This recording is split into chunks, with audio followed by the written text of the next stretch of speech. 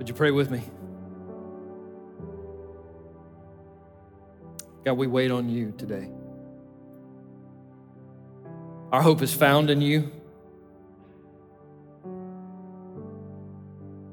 With all that we are in this place today, we are nothing without you. Jesus, move in this place. Move in the hearts of your people.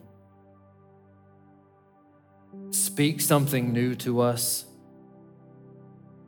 We want to hear a fresh word from you, truth from you that maybe we've never seen before.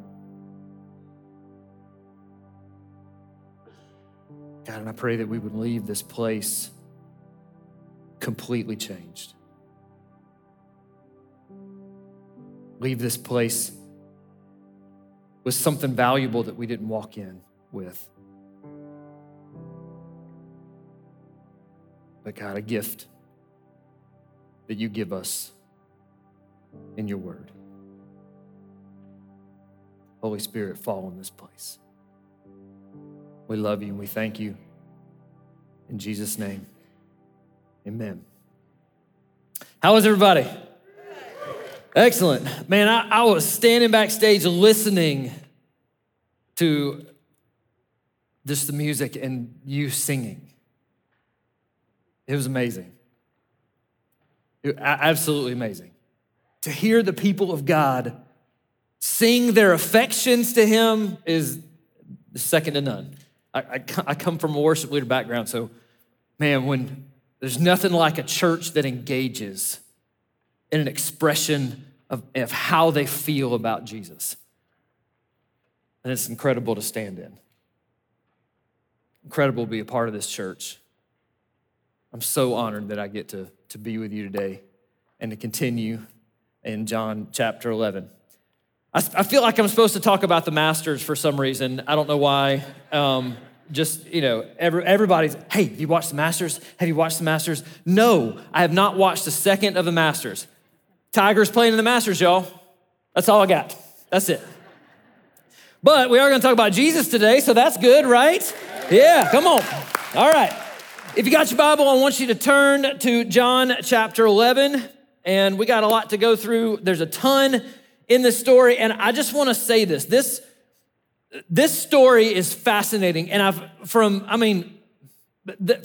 Pastor Jason starting this, man, I have never looked at this passage of scripture like I've looked at it, and he kicked it off for me last Sunday. I was in the 11:15 in Jasper, listening to this message, and my eyes just blew open. And I can't wait to continue this today and for God to continue to speak to us through this passage and this specific story that's in Scripture where Jesus makes some just very intimate encounters with people that he loves, friends, which is so fascinating to watch Jesus' interaction with those that he's so close to, because it gives us such an incredible picture of how he deals with us. And we have to understand this and we have to get this if we want to really engage in our relationship with Christ like we should, like we've been given the opportunity to, not at arm's distance, but Jesus brings us in so close that he whispers to us, that he can put his arms around us. That is the relationship that we are supposed to have with Jesus, and this story brings that out. So I don't want you to miss it. So before we get into this, I want you to understand a few things. We have to put ourselves in this story. And in all of Scripture, the point of God's word for us is to examine ourselves against God's word. That's the point of Scripture. That God gives us the truth of his word so we get to examine who we are against who he is. And we discover things, very important, significant things about our inadequacies, about our sin, about our weakness, about our struggle. And then we get to step into this relationship with God and realize that he deals with none of those things. That's not who he is. But he invites us in to be a part of who he is. Out of our own weakness and struggle and into his victory. That's Scripture. And today, as we continue to examine this story of Jesus and his interaction with a few specific people in this passage, we have to put ourselves in this passage. We're going to talk about two specific people. Their names are Mary and Martha. And we have to insert our name whenever their name comes up if we really want to grasp the gravity of this scripture in our own lives.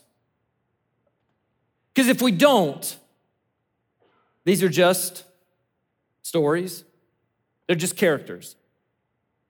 They're just far-off people that lived in a far-off land a long time ago that have no bearing on who we are, but it's just a good tale that we tell children. But if you want the power of Scripture, you have to place yourself inside of this story and watch it come alive. The story that we're in right now is a very human experience. We're talking about death. Something every one of us have in common.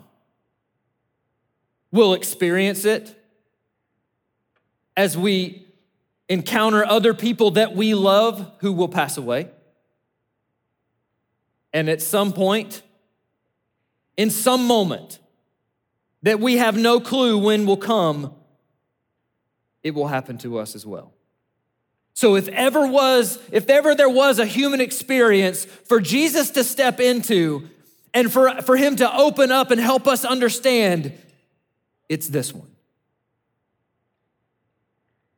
And Jesus' truth that he reveals in these few passages should change us forever. Because it reveals how human we are and how godly he is. Okay, are you ready? Come on now, are you ready? Yes. Let's dive in. John chapter 11, starting in verse 17, we're gonna go through verse 27. Now, when Jesus came, he found that Lazarus had already been in the tomb for 4 days. Pastor Jason talked about this last week. That is a long time. He is dead. I mean, not the good kind of dead anymore. He is real dead. I don't know, there's not a good kind of dead. I'm sorry. He's just real dead, okay? He's real dead. Verse 18, Bethany was near Jerusalem, about 2 miles off. And many of the Jews had come to Martha and Mary to console them concerning their brother. Now, by this point, the casserole dishes they're piling up in the kitchen. And you've got all these people that are coming. And if you ever, in the South, that's what happens when somebody passes away. You get every variety of macaroni and cheese that has ever been created gets brought to your house. That's just what happens. You gain like 20 pounds, all those carbs. But that's what happens. And that's where they are right now. They are in this point where he has already passed away and there has been time that has passed and people are coming by to console them and encourage them and support them. And I want us to understand something before we go any further that is so significant in this passage. In verse 19, it says, and many of the Jews came to Martha and Mary to console them concerning their brother.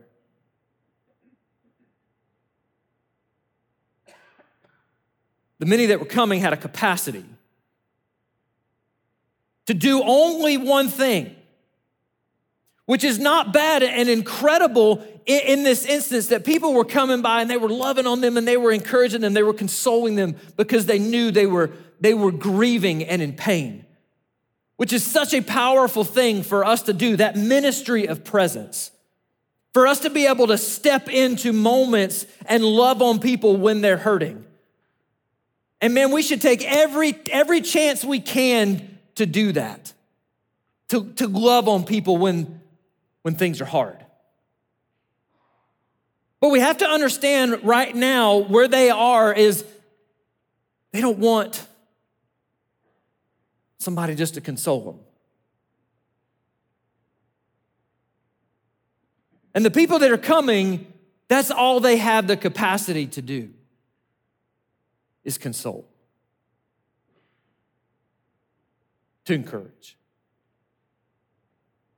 But there's one that's about to walk in a few minutes that has power beyond consoling, has power beyond encouraging, has power beyond just a nice word and some macaroni and cheese. Jesus is about to walk into the room, and his capacity is to fix. His capacity is to resurrect. His capacity is to change everything about their reality that they currently sit in so that what they're grieving from, they no longer grieve from anymore. What they've lost gets restored. I want you to understand that as we look at this passage and we understand what's about to happen in such a significant way, Jesus is the only one that can do it. There's many that came, but there's only one that can fix. There's only one that can change the situation that they're in. Verse 20. So when Martha heard that Jesus was coming, she went and met him, but Mary remained seated in the house. So we're going to stop there. Couple of things we have to understand about these two characters before we go any further. They're two distinct people. They react to what's going on in two very distinct ways. And we know that there's a story later, if you know the story about Martha and Mary. Jesus comes and Martha's there and she's cleaning up the house and she's trying to make things presentable and all that kind of stuff. And Mary just wants to hang out with Jesus and Jesus steps in and says, Mary has chosen the right thing to do. Because Martha goes to Jesus and says, listen, Jesus, I need you to tell Mary what's going on. That she needs to get up and help me, right? So we see this personality difference in these two ladies in this passage. Martha is very much a go-getter. She's gonna step out there and she's gonna try to take this whole situation by the reins and get control of it. Make sure she's got a grasp on it, and she wants to make everything better. Make her opinion known. And Mary, on the other side of things, she's very much a feeler. Mary is gonna sit back because she's experiencing the weight of her grief so much so that she's going against social norms. This is very much against what would happen socially for her not to greet her guest that's coming. Now, I'm not gonna read too much into this specific passage because it doesn't say it, and I don't want to interject it, but we know that Mary here is having an emotional response to her current situation.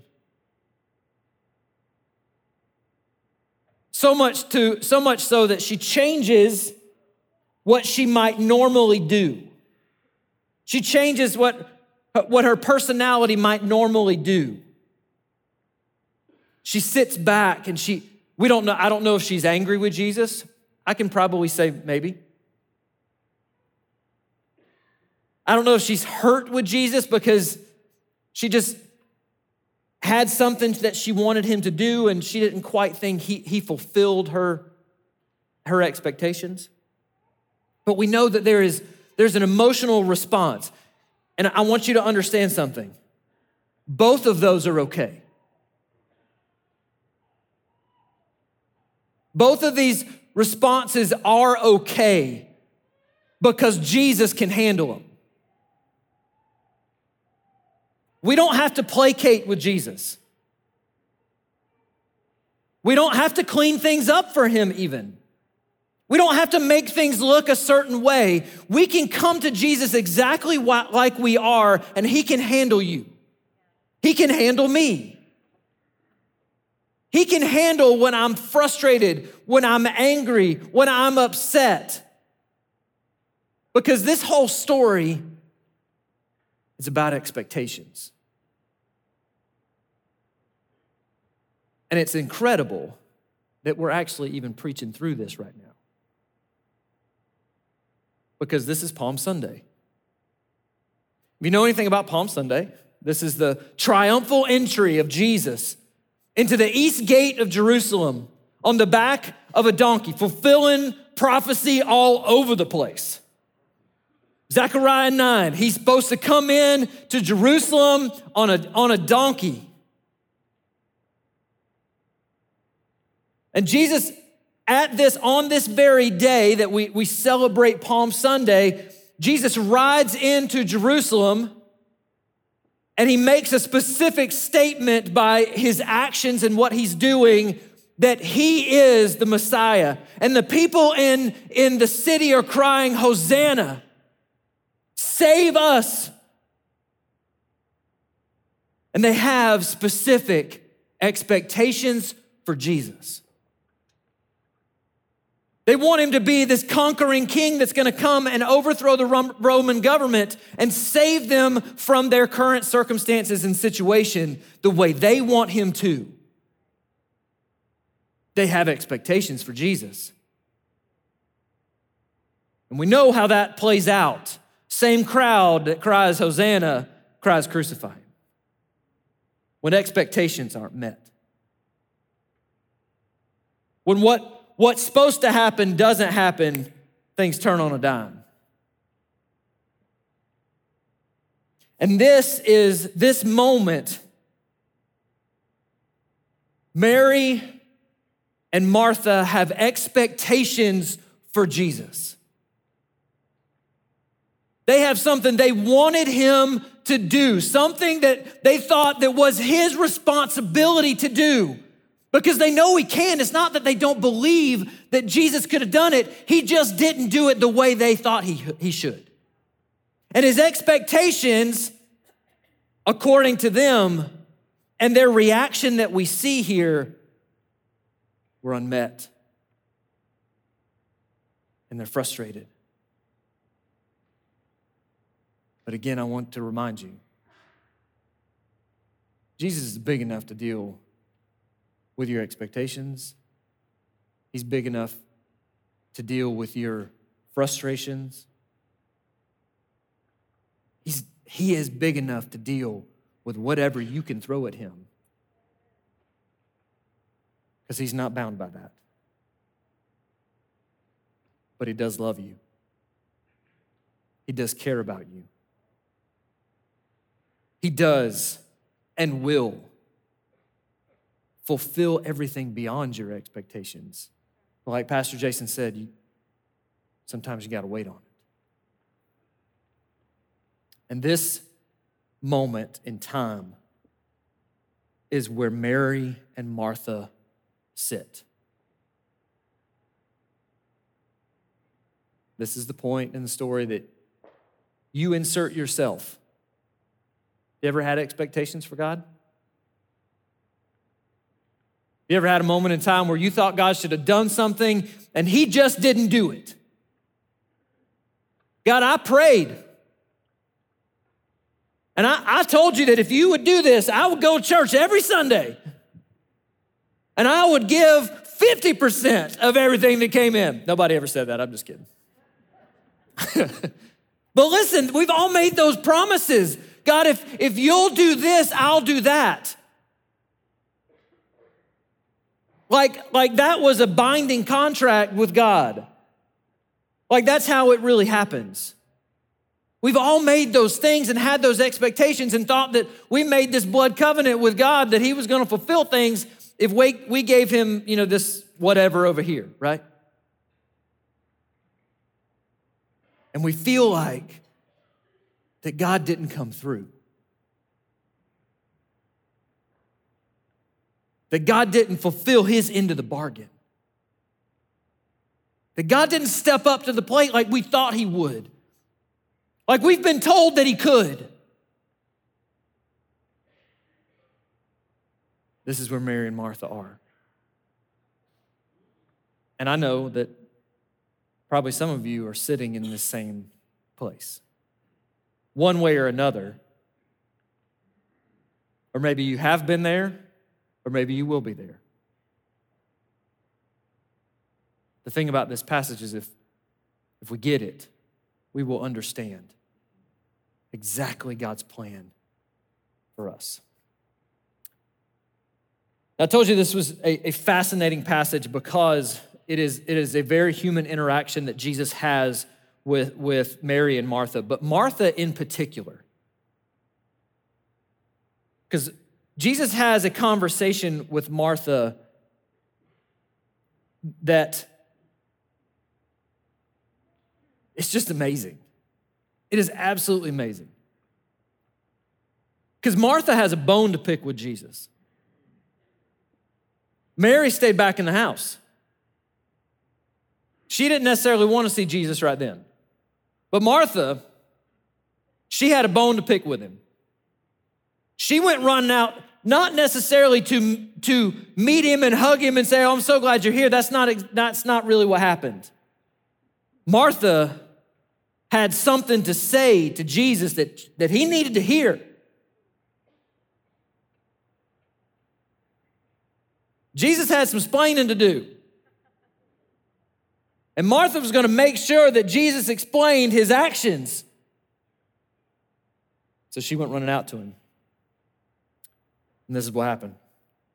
Verse 21, Martha said to Jesus, "Lord, if you had been here, my brother would not have died." Bone to pick. "But even now, I know that whatever you ask from God, God will give you." Jesus said to her, "Your brother will rise again." Martha comes back and Martha said to him, "I know that he will rise again in the resurrection on the last day."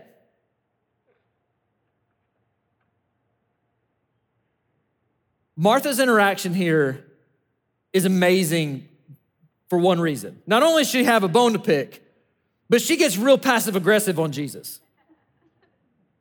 And if you don't read your Bible this way, you need to, okay? Because I think sometimes, we're gonna pause for a second, pause from the message, we'll come back in a minute. I think we read the Bible wrong a lot of times. We go to the Bible and reread this somewhat monotone. There ain't nothing monotone about what's going on right here. This woman's mad. She's upset. And she's trying to keep some decorum about what she's saying to Jesus, but she is upset and she is going to let Jesus know it. And she goes to him and says, "Jesus, if you'd have been here, my brother wouldn't have died. Did you know that?" I don't know if you knew that or not, but he wouldn't have. And Jesus comes back and says to her, "He's not gonna die, it's gonna be fine." And she said, "I know, Jesus, I know, you told me this before. On the resurrection day, he's gonna rise again along with everybody else. I know how this works." So she keeps telling Jesus exactly what's supposed to happen. Super passive aggressive. If you're taking notes today, I wanna get to this real quick, and I wanna write this down. We're gonna unpack it a little bit. Just like Martha, whatever you think Jesus can do, it's too small.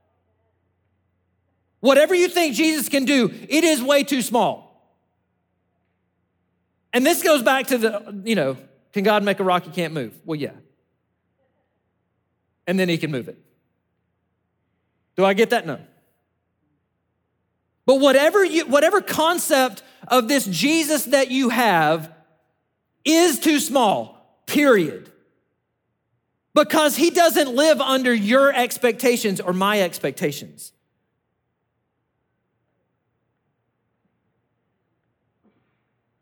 Because if Jesus has limits, and if Jesus is based on our humanness and not his godliness, we're not worshiping Jesus. Do you understand that? If Jesus is based on my limitations or my humanness or any humanness whatsoever, and it's not based on his godliness, we are not worshiping the correct Jesus. We're worshiping some construct of him that we've made up. Some religious construct of who Jesus is. And that's not Jesus. Because he has no limitations, he is not bound by your circumstances. He's not bound by my circumstances. He is not bound by our limitations. Those are way too small. He goes beyond anything that we can imagine.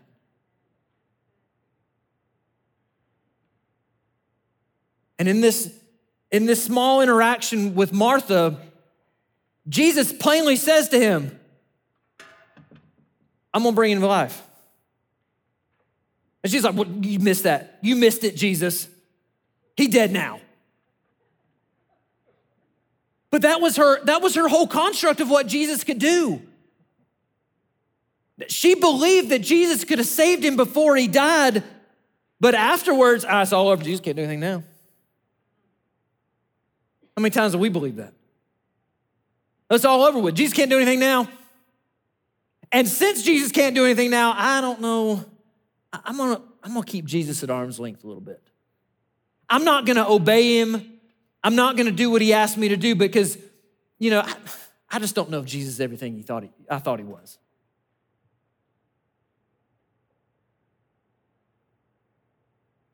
Jesus says a phrase in this next verse. Don't put it up yet. Hold on. This next phrase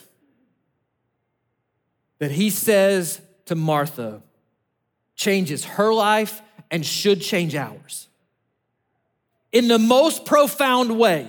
And I don't mean like change it like I just feel better about Jesus. It should change it to the point that it changes everything about us. Everything about who we are and what we do and how we operate and how we engage with other people. How our marriages, our work, our life, everything, it should change the whole dynamic of our reality because this is what Jesus is about to do with Martha. Good night. A lot of M words. Whew. Watch this. I'm gonna go back. Martha said to him, I know that he will rise again in the resurrection on that day. Verse 25, Jesus said to her, I am the resurrection and the life. You hear me, anybody? Come on. Woo! Y'all are as excited about it as I am. I mean, mic drop moment. He just drops this bomb on her.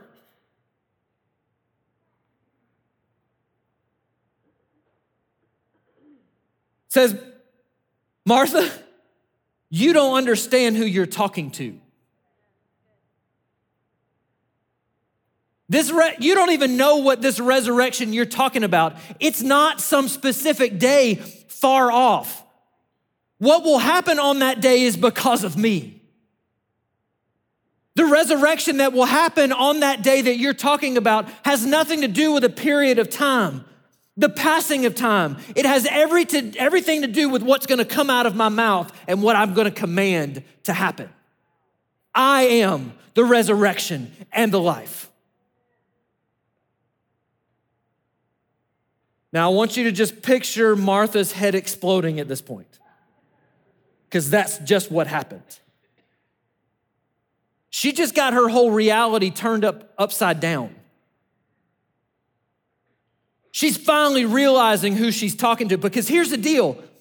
There's no limits to what Jesus can do, and she just got that harsh reality. Well, actually, incredible reality. That Jesus doesn't have a limit of time and space based on her circumstances, situation, and human limits. Jesus blows right past that stuff.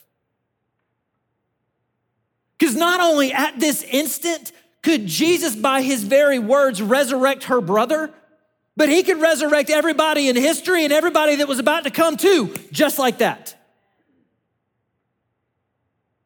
No limits. His godliness does not have boundaries.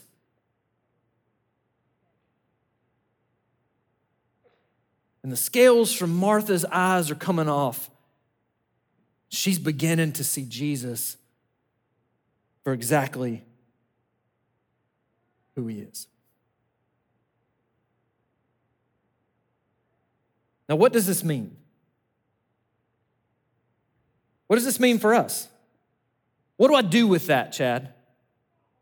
If God doesn't have any limits and what I think he can do is too small, what we have to understand, the second point if you're writing this down, is that when Jesus walks into the room, everything changes. The atmosphere shifts. Our reality becomes something different. And what I mean by walking in the room is that when somebody walks into the room, especially a close room, you have to have an interaction with them or it gets weird real fast, right? Like if you just cower in the corner like this and there's somebody standing over there and you're like, I don't see you. It gets weird real fast. But when Jesus walks into the room, there has to be an encounter. Things begin to change. The whole atmosphere of what happens changes. And Jesus specifically, when he comes on the scene and he begins to display his godliness in our lives, the whole paradigm of our reality shifts.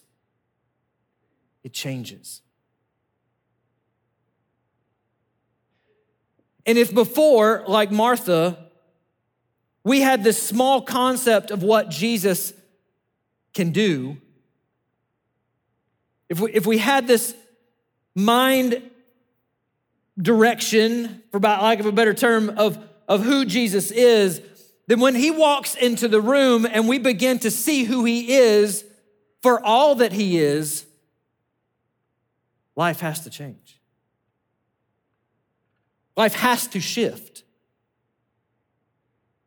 And it is the concept of repentance, which is such a powerful concept that I don't know that we talk about much or enough.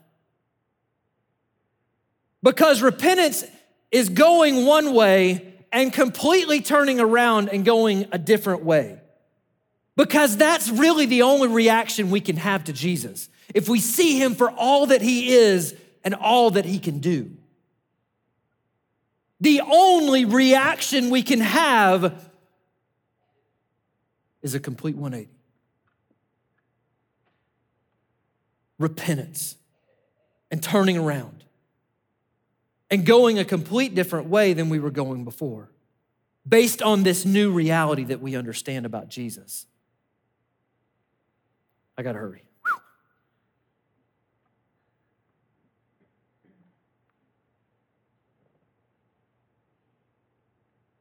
Martha was so focused on her circumstances in the moment that she couldn't see Jesus for all he was. And Jesus gives her the reaction that she should have to him, not one of limitations. But listen what he says in the second part of verse 25. Whoever believes in me, though he die, yet shall he live. Whoever believes in me, though he die, yet shall he live. He even shows Martha exactly what to do. From her former mindset to her current mindset of no limitations, Jesus. From limitations, Jesus, to no limitations, Jesus. Jesus even has to tell her exactly what to do with that. And he tells us too, and if we can step into this mode of operation, and we will see and experience who God is in our life for all that he is.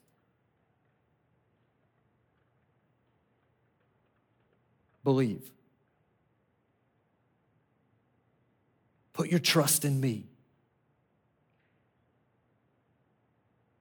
Stop with the expectations because I'm gonna blow you away every single time. Stop having expectations for Jesus, he says to her, and just believe. Stop holding on to things so tight and having these things that you want me to do and just let go and say, Jesus, whatever. Whatever you want, wherever you want, I'm all in. Whatever you say, I will do. Wherever you go, I'll follow. Jesus, whatever you want. And then we get to lockstep with Jesus and experience those things that will happen in our life that are unexplainable. That go way beyond what we have constructed in our mind as the end-all be-all. And Jesus gets to step in and say, I am the resurrection and the life. I am the one that's gonna overcome your sin. I am the one that's gonna overcome your struggling marriage. I am the one that's gonna overcome your financial hardships. I am the one that's gonna step in and I am going to heal your heart and heal your soul, and I'm going to give you the same thing I'm gonna give Lazarus, and that's eternal resurrection. Come on.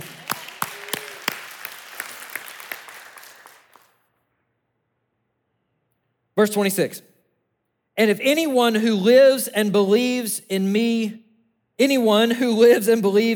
shall never die. Jesus asked her a really important question, the most important question ever. Do you believe this? Do you believe this? Again, insert your name into this story. Because Jesus is not only asking Martha, he's asking me and he's asking you this same question. Do you believe this? Because this is the only question. There is no other question with the weight and importance that this question has for any of us that will experience death or anything human at all.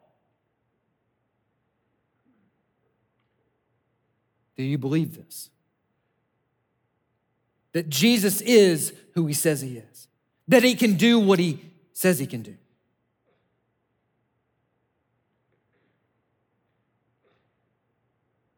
Last point. There's nothing else to believe in but Jesus.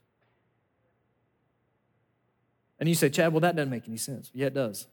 It makes the most sense, actually. Because if you take belief and you stack it on anything else that we believe in, it crushes it every single time. Because the nature of that word says that I can believe in it, I can trust in it, that it's not going to fail me. There is nothing else but Jesus in this world that you can trust in. Nothing. Not a human, not a job, not how much money you got, not how smart you are, not a church, not a pastor. Every one of those things is going to fail you at some point. You know what's not going to fail you? Anybody? Thank you. Jesus.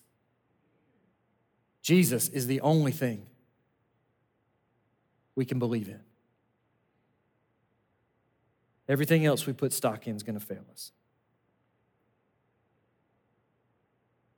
Now listen to Martha's response. Verse 27.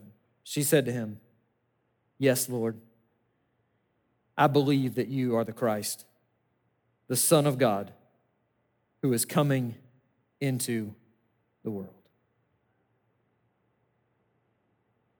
Martha started out this story wanting to be the Lord of Jesus' life. She did. She went out there telling him exactly what he needed to do and exactly how he was going to do it, how it was going to play out. Martha wanted to be the Lord of Jesus' life. Tell him where to go and what to do and how to do it, the whole 9 yards. And when he didn't live up to her expectations, Jesus gets chastised. She started out the Lord. She ended up the child. Because there's only one rightful place for Jesus to be, and that is the Lord of your life. He is the only one that has the authority and the ability to call the shots.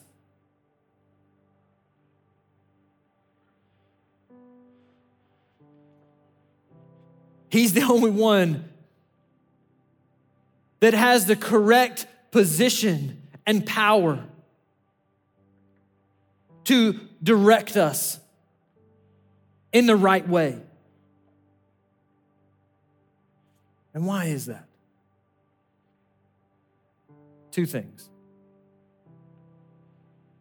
One, because of his greatness, his firstness, his godliness. And the second one is his great love for us. That's who he is. That's what he does. He loves you beyond what you can see. He loves you enough to delay, like Pastor Jason said,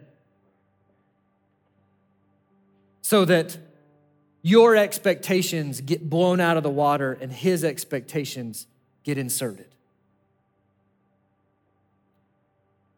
So that his will can be fulfilled and not our limited perspective expectations.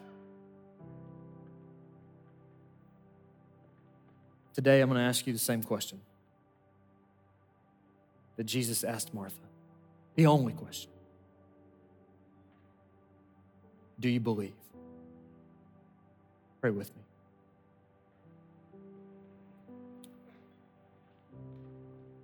God, I pray for anybody in this room that has not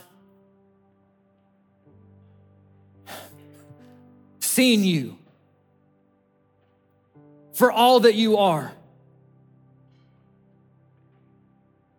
And for the first time, they understand that maybe the Jesus that they thought of in their mind wasn't right. That it was based on some limitation of who Jesus should be. If that's you today,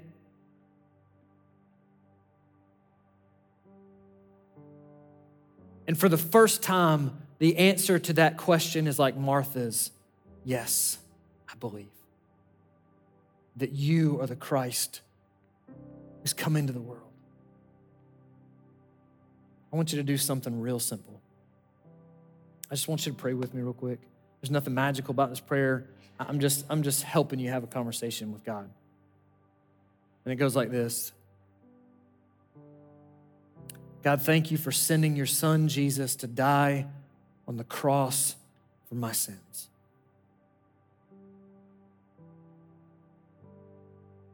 Thank you that you love me so much that you sent Jesus to me to be my salvation, to open up my eyes to who you are and what you can do.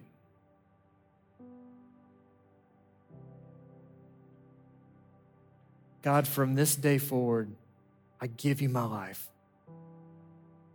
Whatever you want, I'll follow you.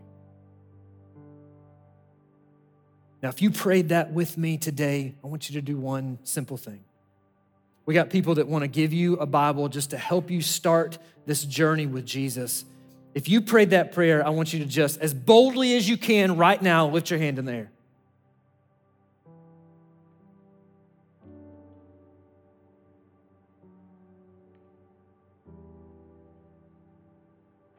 Thank you.